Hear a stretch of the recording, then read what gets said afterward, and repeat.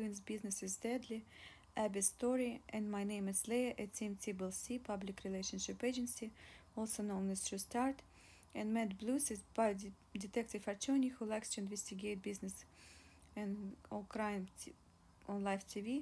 So this time we decided to investigate bizarre case about social media nomadic traveler, influencer named Abby, who disappeared without a trace when her fiance returned home on her van and suspiciously refused talking about Abby's whereabouts, and then disappearing himself. So novel was inspired by true events, and there could be actually a lot more victims of this kind of influential business practices. So please read and listen us on the podcast and ebooks by artist team TBLC. We just like to bring our opinion, speculation, and some names, ages, locations, facts that change on purpose. And today we're gonna talk about episode 8. Human Remains, Chapter 34. A major update in Abby's case. The FBI confirmed that remains found in Florida Reserve are indeed Ryan's, and it confirmed earlier this late afternoon that skeletal remains were actually just bones and teeth of Ryan's, and the FBI did a comparison of dental records, confirming that human remains found are those of Ryan. And attorney for Ryan's parents have been notified and they have no further comment. So please respect their privacy, and the national manhunt for Ryan's is now officially over. This a true life event novel is actually more heartbreaking than Romeo and Juliet by William Shakespeare. And chapter 35, Ryan X. After Ryan's body was found in a situation, the situation suddenly changed because Ryan's ex-girlfriend came up saying, quote, I didn't want to talk about it at first because it was an issue of my safety and I didn't know what was going on at first, but let me just say it right here, guys. Ryan is not dead. I promise you he is not dead, and I know his family very well, and they are very powerful, so even their attorney, Mr. Not Halpino, even afraid of them, and we don't know what actually Ryan's family did or do for living.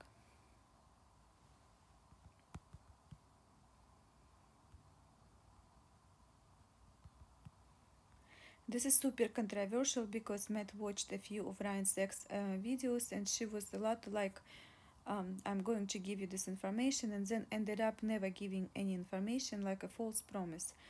And we did hear Ryan's ex say that she doesn't believe that Ryan was dead because Ryan's family is very intertwined with the North Miami police. And however, we don't know the truth.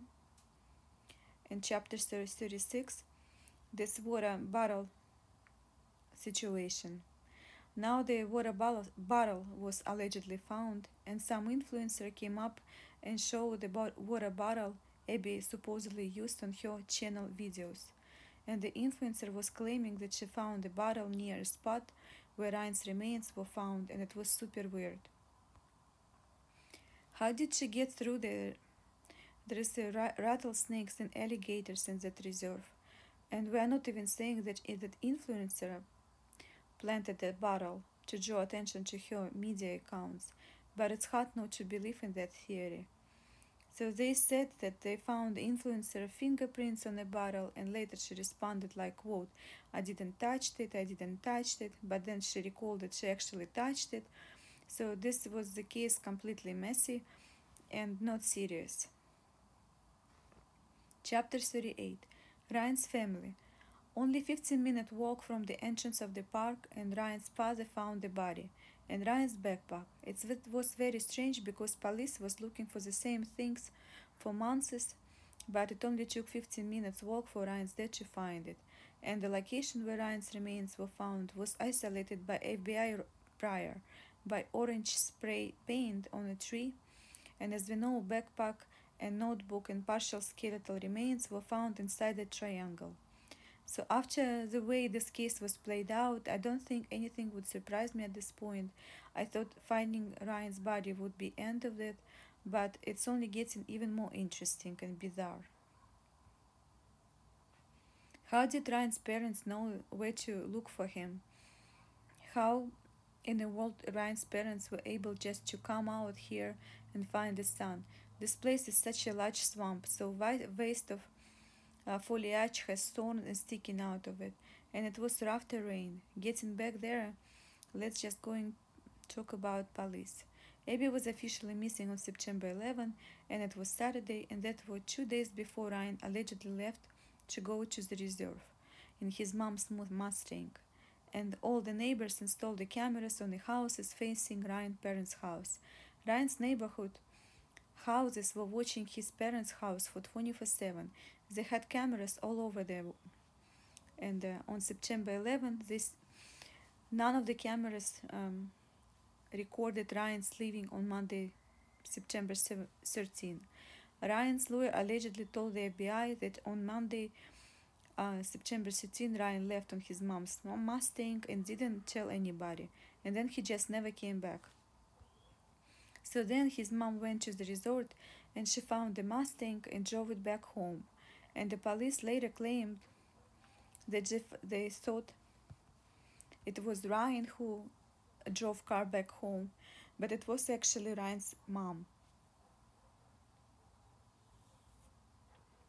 How embarrassing! And then I have to have this nerve, in my personal opinion, allegedly for entertainment purposes, only to say that losing Ryan and mistaking it of mixing him up with his mom, which was absolutely ridiculous. They should never have came out and said something like that. It was embarrassing, in my opinion, to say that time wasted on research for Ryan had no effect on cost. Are you kidding me? I thought searching for Ryan for months would waste 100,000 a day, and if they found him on time, Ryan probably would never have taken his own life. He would still be alive and gave us some answers. Millions of dollars that were spent, people on the search team. Some searchers got hurt, and authorities got all these people involved, spending millions of dollars, all the cameras installed, and watching Ryan's house.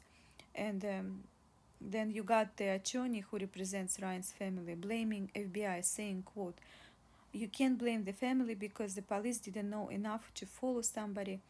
Then we're obviously surveilling, and this is a tragedy for both family, and any mistakes made by anyone or any entity involving should be acknowledged and used to train and educate others." And that's the reason we're writing this novel, so it could be helpful for authorities, and since it has a scholar and educational nature. So please stay tuned and listen us and watch us on podcasts and ebooks. Thank you. Subscribe to my channels.